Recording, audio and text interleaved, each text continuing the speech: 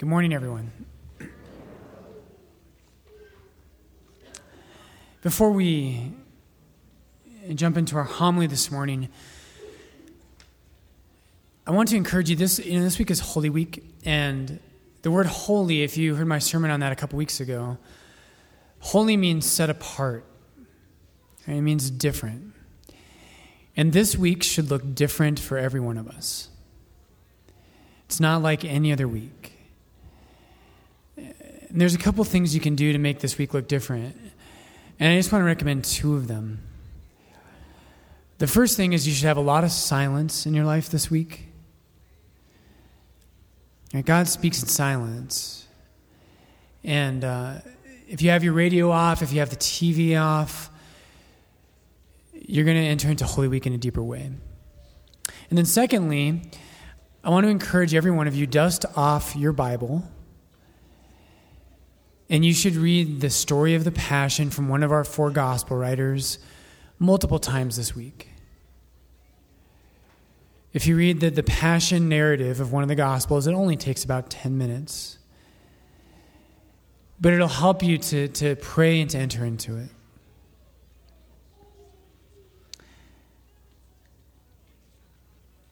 When I entered seminary, I think I've told you all before, but people have all kinds of reactions.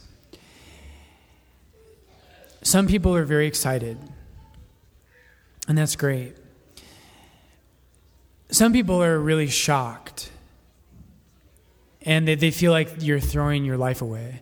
And I actually kind of like that reaction too, because it takes the decision seriously.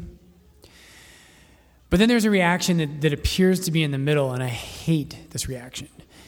And it's what most people give you. And it's usually people who aren't very strong in their faith, if they have any, but I can't tell you how many people have said, "Oh, you're going to be a priest? Well, that's nice." No, it's not. Being radical for God is anything but nice. It's either the most beautiful and important thing that any of us can do, or it is madness. It's one of the two. It's not nice.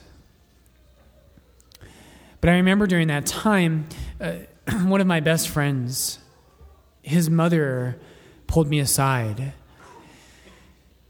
And she said, "Brian, why did God's Son have to die?"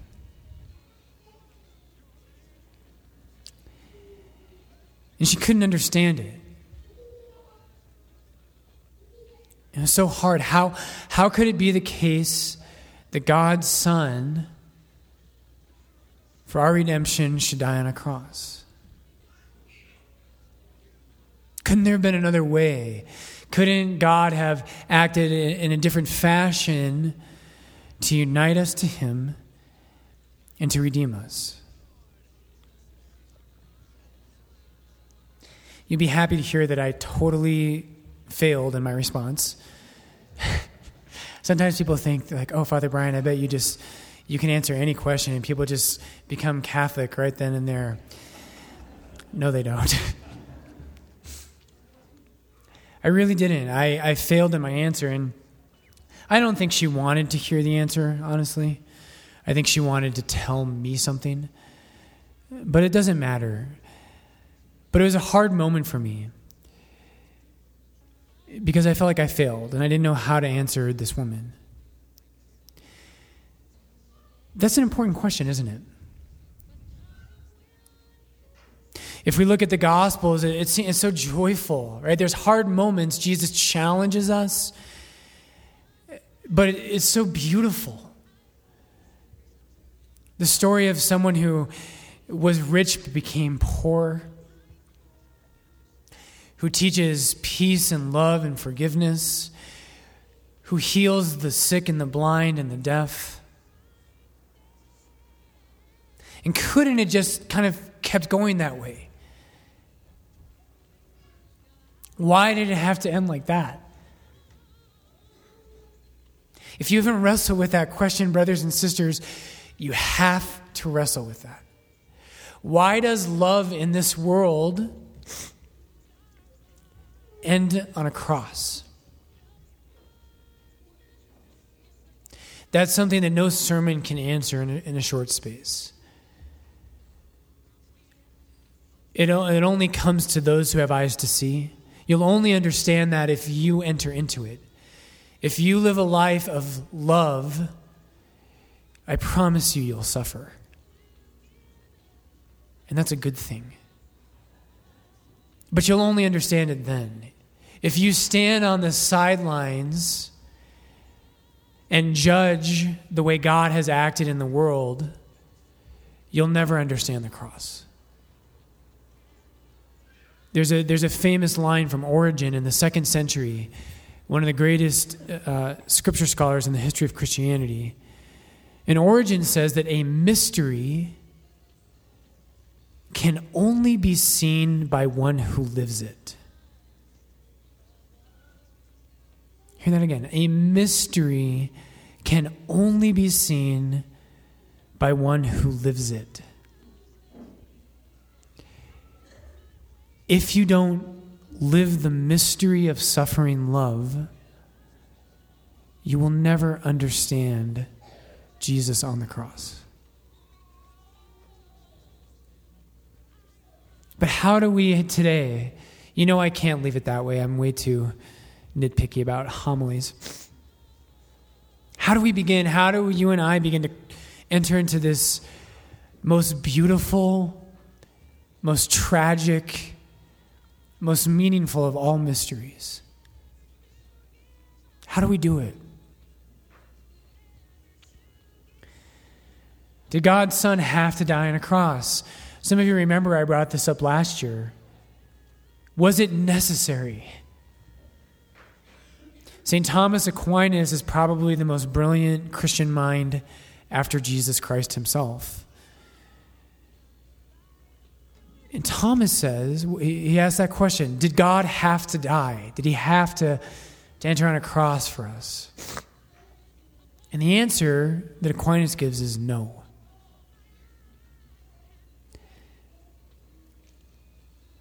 He didn't have to. Jesus could have redeemed us in other ways. But St. Thomas says it was fitting. It was proper. It was appropriate. Why? He gives a number of reasons. One of them, he says, is as an example for us. But today, with the remainder of our time, what I want to dive into, brothers and sisters, is the whole movement of Holy Week reveals something about who Jesus is. And what it reveals about him, and the word we're going to use today is a word that we use all the time, but I think it's so misunderstood, and it's been on my heart a lot lately. I've been preaching about it at different events. I've been reading about it. I've been praying with it. And that word is faith. What does faith mean? What does it mean to be a person of faith? I can tell you, faith does not mean, it does not merely mean that I believe something happened. That's necessary. But that is only the beginning. And it is not Christian faith.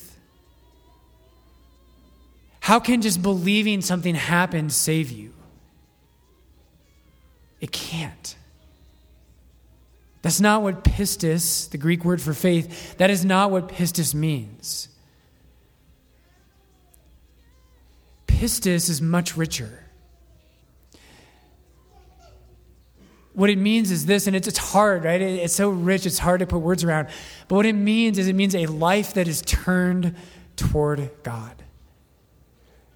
It means surrender.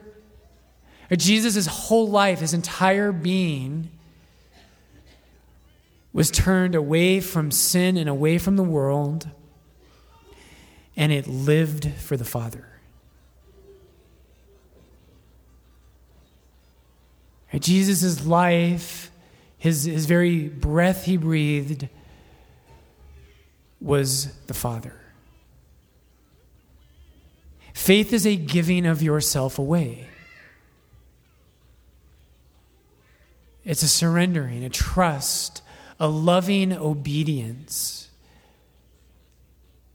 There's a hint at it in our second reading today. St. Paul says in Philippians 2, and he's talking to us. You've heard me say before many times, it's one of my favorite themes in the New Testament. St. Paul tells us that you and I are supposed to think like him. Right? We don't think like other people. We think like Jesus. And St. Paul says in Philippians 2, have this mind among yourselves, right? Think like this. Have this mind among yourselves, which was in Christ Jesus, who though he was in the form of God, did not deem equality with God a thing to be grasped, but he emptied himself. That's faith. Think about this. The natural default for every one of us in this church, every one of us, the natural default is to grasp anything good in our lives. And I do it too. I do it every single day. The center of our lives is oftentimes that fatal word, mine. I was trying to remember, what's that Pixar movie? I think it's Finding Nemo. Remember, like, there's the seagulls, and they're all going, mine, mine, mine, mine. What movie is that? Finding Nemo, thank you. I was just thinking about that this morning. I was like, that's us.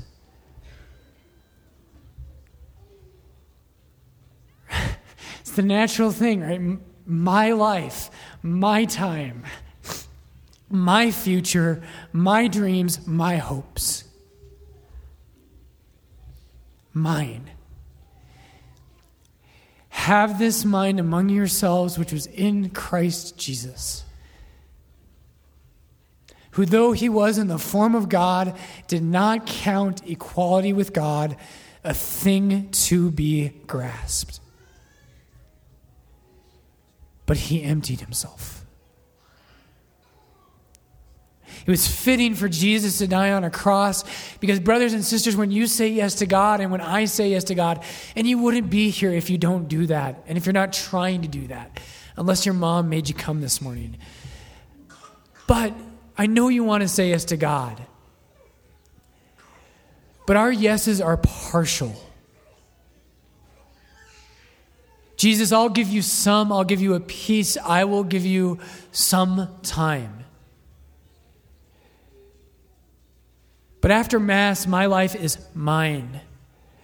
My money is mine. My thoughts are mine. My concerns about politics belong to me. That is not how Jesus thought. Jesus didn't say, Father, I give you a piece. I give you a little bit.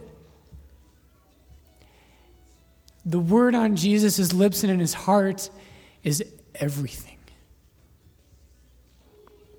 In the Old Testament, there's all these different sacrifices. There's cereal offerings and peace offerings, and there's wine and drink offerings. And there's one offering that's considered the highest. It's called a holocaust. And a holocaust is a burnt offering. And the reason it's the highest is because everything else that you offer in the Old Testament, everything else you offer to God, there's something left over. And you get to eat of the food of it or the drink. But a holocaust is everything. That's faith. That is the heart of Jesus Christ, who didn't say, he didn't say, Father, my love goes so far. In the garden, we heard it today. Father, if it is possible, let this cup pass. But not as I will, but let your will be done. Finally, this morning, There's so many more things we could say, aren't there? But our words fall short. Jesus' fidelity creates ours. I could never be faithful to God. And I never will in a complete way in this life. But St. Paul tells us in the New Testament that the faithfulness of Jesus and him being faithful when we're not, isn't that good news? All of my failures, all of my sins, the Lord still loved me. And he was still faithful to the end.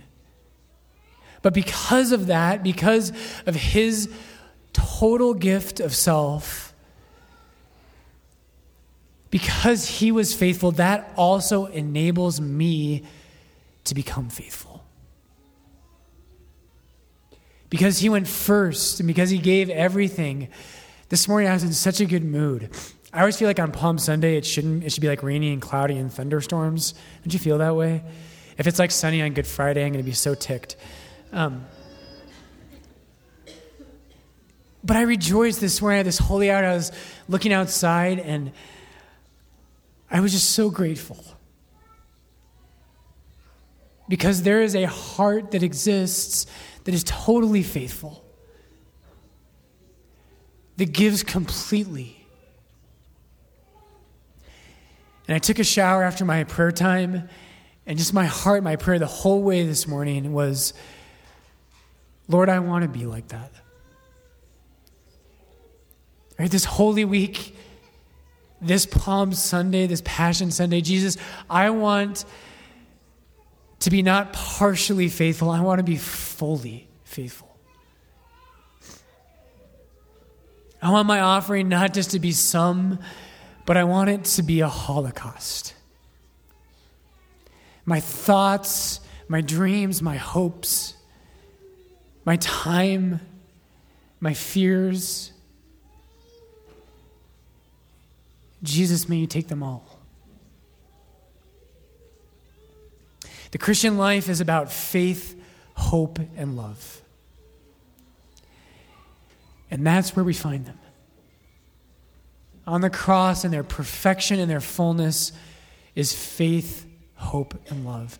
This week, brothers and sisters, come to Mass, come to the liturgies, and we're going to talk about all three of those. The riches of faith, hope, and love in Christ. And Jesus, as we begin Holy Week today, Lord, through your faithfulness, by your yes that went all the way, Lord, may we truly become faithful.